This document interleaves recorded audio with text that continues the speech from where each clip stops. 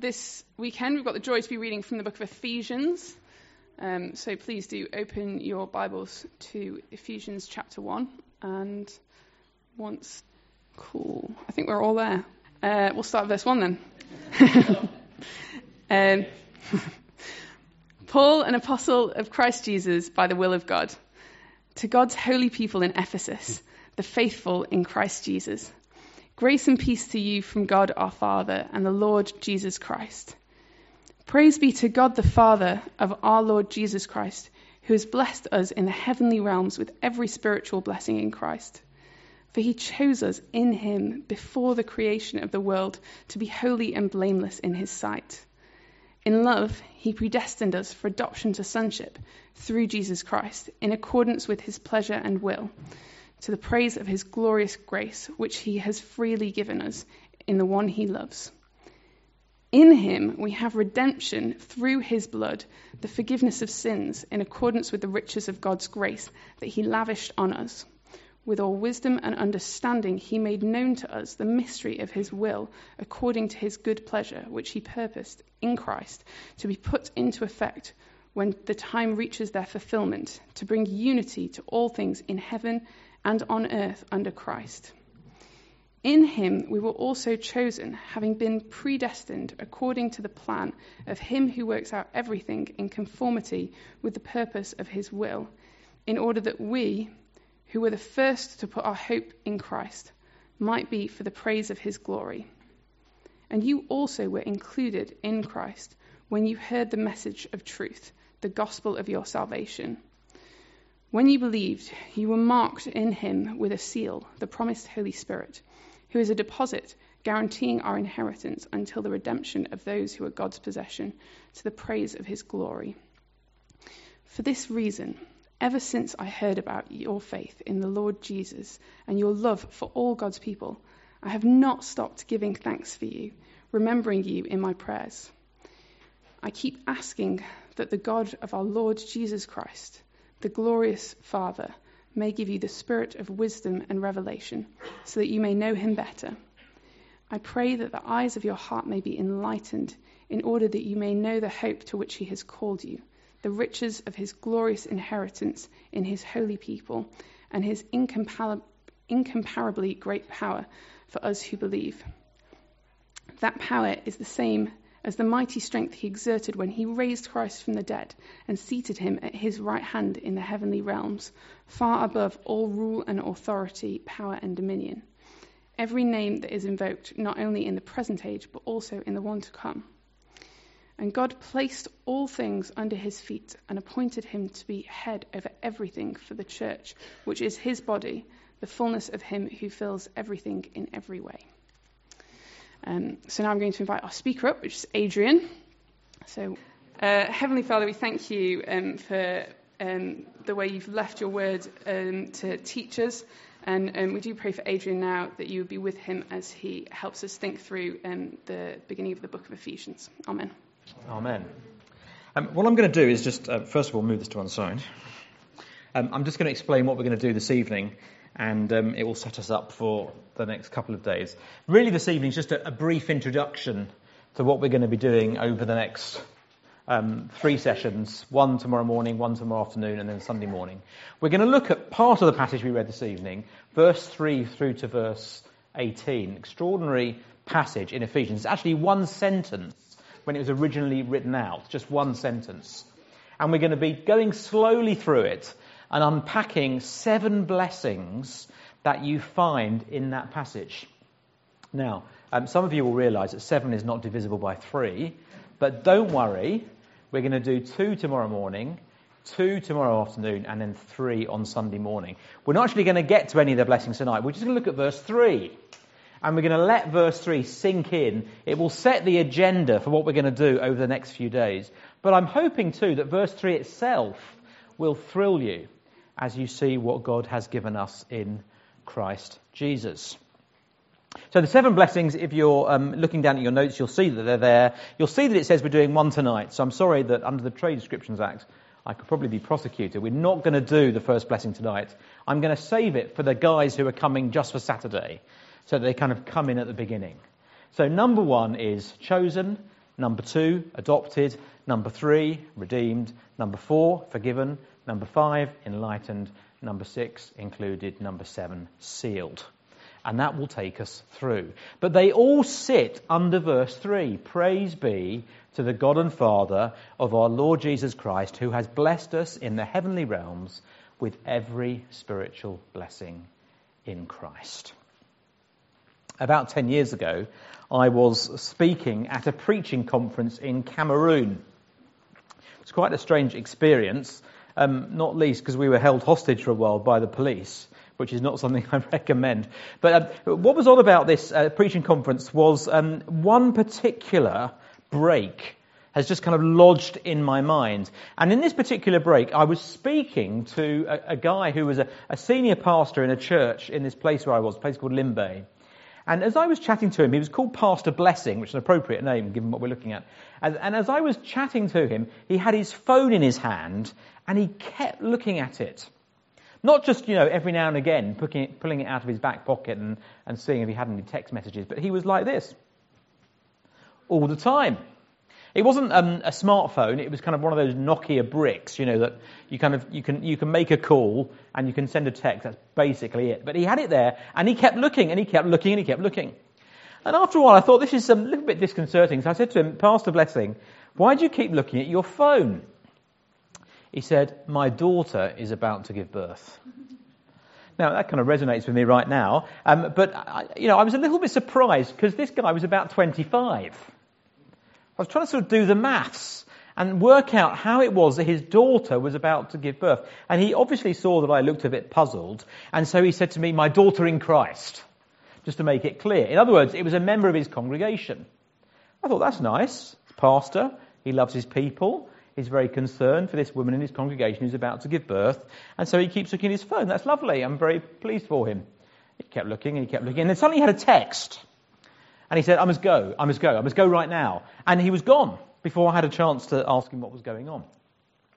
But I was standing not far away from my friend Emmanuel, who brought me over to Cameroon. I said, Emmanuel, come over here. Just tell me what went on. I didn't quite understand it. Blessing was he was looking at his phone, and obviously some woman in his congregation was about to give birth, and then he suddenly disappeared, almost without a bye or leave, without saying anything to me. And Emmanuel said to me, oh, it's like this. He said, the pastor has to be there at every birth. I said, what do you mean there? Like in the corridor outside? Just kind of providing moral support. He said, no, in the delivery suite. I said, oh. And I had this vision of Pastor Blessing, not at the business end, you understand, but at the other end, holding the hand and being there. So I said, is that the kind of thing that goes on? He said, oh, no, you've got it all wrong. Pastor Blessing delivers the baby. It is considered a blessing for the pastor to deliver the baby. Now, Hugh, you've got a bit of medical background, so you're probably a shoo-in for this city church. But Neil, I know you want this task. I know you want this job. It's not a ministry I imagine you want, or probably anybody in the congregation wants you to have. But it reveals a deep desire of the human heart to be blessed, to be favoured. For the God who is above all things and supreme above all things to somehow give us his favour. It is considered a blessing for Pastor Blessing to be there at the birth because somehow God would bring blessing to the child, blessing to the family. It's the deep desire of the human heart to be blessed by God, to receive from him, the giver of good gifts. It's a deep desire that actually you see all the way through Scripture.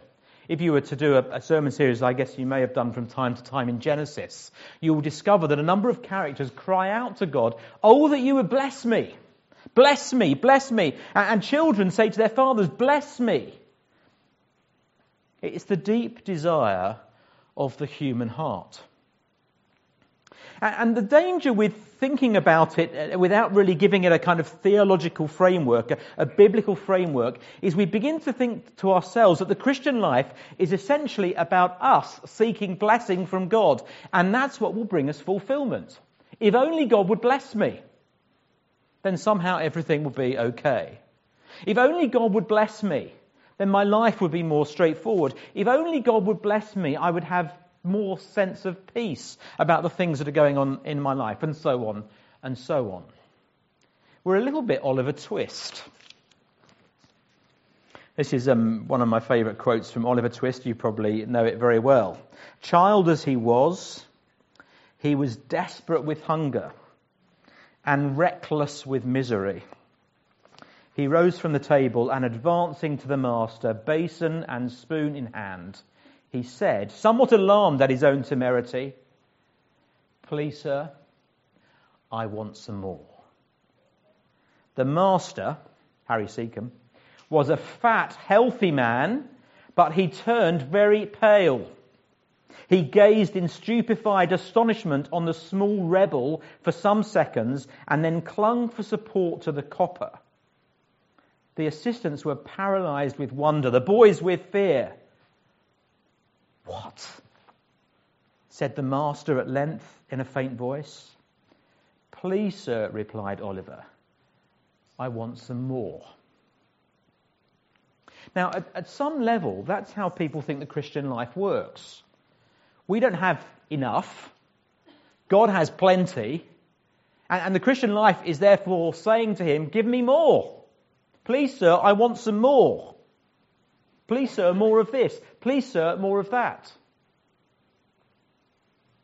The extraordinary truth that is contained in just verse 3, the one verse we're going to look at this evening, is this. God, in spiritual terms, has already given us everything. And therefore, the key to spiritual contentment, the secret, if you like, to being content as a Christian, is not for God to give us more, it's for us to appreciate what he has already given. Let me say that again, because it's so important. It's not for God to give us more, it's for us to appreciate and enjoy and delight in and affirm what he has already given. And that's what this passage is about. It's about Paul writing to Christians in Ephesus and in some of the towns around Ephesus and saying, this is what God has given you in Christ. You are adopted. You're chosen. You are adopted. You are redeemed. You are forgiven. You are enlightened. You are included. You are sealed. You have every spiritual blessing in Christ.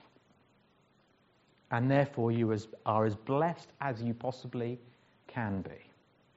And my prayer really, that as we look into this verse tonight, verse 3, and the next couple of days, my prayer is that you will begin to appreciate more with me what we already have in Christ Jesus. And that will give us contentment. That will bring us peace. That will stir up joy and delight in us as we see how gracious and generous God has already been. So just look at this one verse and let's interrogate it a little bit. Let's just ask some questions of the verse tonight. Nothing too onerous, I hope. Nothing too stressful on a Friday night. You've had probably difficult journeys through the M6 roadworks. I know what those are like. You've had long days perhaps at work or with the kids, or the kids, want to go off and are ready to do other things. So nothing too onerous tonight. Let's just ask some questions of verse 3 to set us up for the rest of the weekend. So look at verse 3 with me. And by the way, verse 3 through to verse 14, sorry, I said verse 18 earlier, I meant verse 14. Verse 3 through to verse 14, it's a good passage to memorize. Okay, now if you want the challenge is, see if you can memorize it by Sunday morning. If you can't memorize it, see if you can memorize verse 3. It's a good start, isn't it? Praise be to the God and Father of our Lord Jesus Christ, who has blessed us in the heavenly realms with every spiritual blessing in Christ. Let's interrogate it. Let's ask some questions. First question, who has blessed us? Who has blessed us? Here is the answer, the God and Father of our Lord Jesus Christ. Now, that's not just simply saying our Father, is it? There's a kind of a twist in it. Do you notice that? How would you normally refer to Father God? You would say our Father who art in heaven. Or even back to verse 2. Look at verse 2. Grace and peace to you from God our Father. That's the way we normally would describe Father God. What does Paul say in verse 3? Praise be to the God and Father of our Lord Jesus Christ. Not our Father, first of all, but the Father of Jesus. Not our God, first of all, but the God of Jesus, the Son. That's a very unusual way of describing the Father. Very unusual. So why does he do it? Why does Paul do it? Why does he express himself in this way? Well, it must be for this reason. The blessings that we have come to us through Jesus. They come to us because of Jesus. They're not blessings that are given to me as a reward for what I've done. They're blessings that are given to me as a reward for what Jesus has done. He's earned them. I haven't earned them. They've come to me because of him, because of his perfect life, because of his atoning death, because of his glorious resurrection, because of his amazing ascension, because of his rule in heaven, because of his intercession at the right hand of the Father, because the Father is the Father of the Son, so these blessings come to me. So even in one or two tiny words that Paul uses, we're kind of calibrated right at the beginning that all the blessings that God gives us, he gives us in Christ. They come to us in Christ. Which is perhaps a second question we could ask. Who do they come from? They come from the God and Father of our Lord Jesus Christ. How do they come to us? They come to us in Christ. They come to us because we're joined to Christ. Praise be to the God and Father of our Lord Jesus Christ, who has blessed us in the heavenly realms with every spiritual blessing in Christ. Now, that little phrase, in Christ, is a really important one to Paul. It doesn't just mean that we are followers of Jesus. It doesn't just mean that we are disciples, lovers, those who are pleased to be known as the Jesus crowd, all that kind of stuff. But in Christ means that we're actually joined to him. One with him. It's a really important phrase in Ephesians. It occurs about 28 times, which is quite a lot. It starts there in verse 1. Look, Paul, an apostle of Christ Jesus, by the will of God, to God's holy people in Ephesus, the faithful in Christ Jesus. Grace and peace to you from God our Father and the Lord Jesus Christ. And if you just look down at our verses, you'll see how many times it appears even in our little passage. So it's there at the end of verse 3, in Christ. It's there at the beginning of verse 4. He chose us in him, in Christ. It's similar in verse 5. He predestined us for adoption to sonship through Jesus Christ. Verse 7, in him. In other words, in Christ. Verse 9, towards the end, the plans and purposes in Christ. Verse 11, in him. Do you see how it keeps going? You can keep going, can't you? Verse 12, in Christ. Verse 13, in Christ. It's a theme that runs throughout Ephesians. It's especially dominant in the first half. Not exclusively so, but it's especially dominant in the first 3 chapters. I think if you wanted a couple of words that describe what the first 3 chapters of Ephesians are about, they are describing what it means to be in Christ. I think the second 3 chapters, if you're interested, chapters 4, 5 and 6, describe what it means to be like Christ. So if you want an overall theme for what Ephesians is about, you would say it like this: in Christ, like Christ. Now, those distinctions aren't absolute. We're going to see that being in Christ has implications for how we live and how we think and how we act. And as you get into the second half of the book, like Christ, you discover there's kind of great doctrinal truths that come through. But broadly speaking, that's how the letter works. In Christ, like Christ. Who do the blessings come from? Who has blessed us? The God and Father of our Lord Jesus Christ. How has he blessed us? Because we are in Christ Jesus. We are joined to him. We are one with him. His Spirit dwells in us so that we are intimately connected. So that we can say, he lives in me and I in him. That is how these blessings come to us. Next question. Where has he blessed us? Praise be to the God and Father of our Lord Jesus Christ, who has blessed us in the heavenly realms. Now, at first glance, this seems a little odd. You see, what I really want is I want to be blessed now. I don't want to be blessed in the heavenly realms. That sounds as though it's something to look forward to. I'm terrible at waiting for stuff.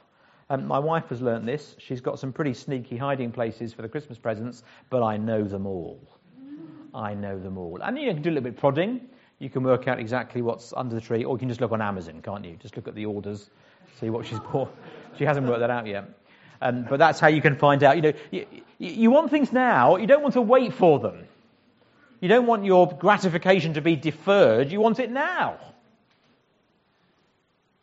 It sounds here as though the blessings that we have are some way off, some distance off. They're in the heavenly realms. But listen, what we need to understand as those who are in Christ is that we are in the heavenly realms now. Now, not physically. Physically, we're in Hothorpe, and Hothorpe is a nice place. It's not quite the heavenly realms.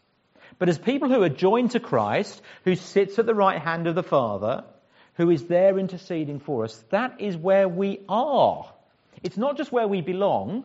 Christians sometimes talk about that. They say, well, I belong in heaven. But actually, that's not quite right. Christians can say a bit more than that. They can actually say, I am in heaven. There is a sense in which I, because I'm joined to Christ Jesus, am in heaven now. So just look across at chapter 2. Look across at chapter 2. Verse 4 of chapter 2. Because of his great love for us, God, who is rich in mercy, made us alive with Christ, even when we were dead in transgressions. It is by grace you have been saved. And God raised us up, past tense, God raised us up with Christ and seated us with him in the heavenly realms in Christ Jesus. There's that phrase again. Where are we as believers? Well, physically, we're here in this room. Spiritually, we are in the heavenly realms. That is where he's blessed us. But there's a little bit more to it than that. You see, the heavenly realms are important for this reason. There is no rust in the heavenly realms. There are no thieves in the heavenly realms. There are no moths in the heavenly realms. I choose those words carefully because you'll recognize them as words that Jesus used to describe the treasure that we're storing up. So when Paul says to the Ephesians, these blessings that you've been given, they are there for you in the heavenly realms, he's speaking of security. He's speaking of certainty. He's speaking of indestructibleness, whatever, that these things cannot be diminished. They cannot be taken away. They cannot be destroyed or marred or scratched or dented or disturbed in any way. If these blessings were given to us in this world, they would be subject to decay. They would be at risk of being stolen. They might even get moth-eaten. We have terrible troubles with moths. You don't have moths in Birmingham, do you? I'm sure you don't have moths in Birmingham. But the problem is, I've been told, moths like expensive clothes. So I want you to know that we have terrible trouble with moths in our house, right? Let the reader understand. All our nice clothes, lined up there. And you cannot get rid of them. And I can't tell too many stories about my wife, but I'll tell one more. She is the moth demon, right? If she sees a moth in the bedroom, even if it takes 10 minutes, she'll chase it round until it's dead, just in case it destroys any more of our nice clothes that we don't really have. So, moths, they're tiny little things. They do terrible damage. They ruin your clothes. And before you know it, you get that jumper out for Christmas, whatever it is, and, it looked nice, had a nice little reindeer on it last Christmas, and now it's just got holes in it. It's ruined. It's no good. But because the blessings that God gives us, these blessings we're going to look at tomorrow, chosen, adopted, redeemed, forgiven, enlightened, included, sealed, because he gives us those blessings in the heavenly realms, there are no moths. There is no rust. there are no thieves. Who has blessed us? The God and Father of our Lord Jesus Christ. How has he blessed us? In Christ. Where has he blessed us? In the heavenly realms. And with what has he blessed us? I've saved the best till last. Look down and see what it says. With what has he blessed us? Every spiritual blessing in Christ. Not some, not many, not most, not several, but every spiritual blessing in Christ. Now, it may be that these blessings, as we look at them, you think, well, I'm not really going to fully grasp that. I'm not really fully going to understand it until I see him face to face. And even then, there'll be a way to go. Perhaps I'm not going to fully enjoy it until I see him face to face. I'm not fully going to be able to delight in it because of my sinful self until I see him face to face. But the reality is, he has given us already everything he has given us and will give us. There isn't more to come. Which is not trying to say, isn't life dull? Isn't life a little bit humdrum? You've got everything already. No, it's to say to you, isn't life amazing? Isn't the Christian life wonderful? Isn't the Christian life extraordinary? He has given you everything in Christ already. And the secret, therefore, to Christian contentment is this. It's not for him to give you more. It's for you to enjoy and delight and rejoice in what he has already given. I wonder how you would describe your Christian life. If you gave it a few words, how would you describe your Christian life? Your Christian life is probably a bit like mine. It's a bit up and down. Perhaps if you're doing well, there's more up than there is down. But there are peaks and troughs, aren't there? There are kind of good days and bad days. There are days where you feel really on fire for God, full of the Spirit, living a holy life. And there are the other days when you don't. There is this kind of toing and froing. You hope as you go on in your Christian life there's a little bit less toing and froing, but it's still there. There are days when you wake up in the morning and you can't wait to open your Bible and to read it and to pray. And there are other days where you could find anything else to do except open your Bible and pray. It seems a real chore. It seems real hardship. But here's the great truth of the Christian life. We are fully equipped. We are fully blessed. Friends, we've just got to realize it. We've just got to appreciate. We've just got to understand. We've just got to delight in what God has already given us in Christ Jesus. And if only we could do that, we would be drawn closer to him. We would walk more closely with him. So this is what we're going to do over the next few days. We're going to look at these blessings. We're going to break them down one by one. There are 7 of them. Some people think it's significant there are 7. I'm not sure whether that's the case or not, but that's the way it is. There are 7 of them. We're going to look at 7 together. And what I want us to do together is to, first of all, understand them, to know what Paul is talking about. But we want to go beyond understanding. We want to affirm them, but we want to go beyond affirmation. What we really want to do is to rejoice in what he has given us.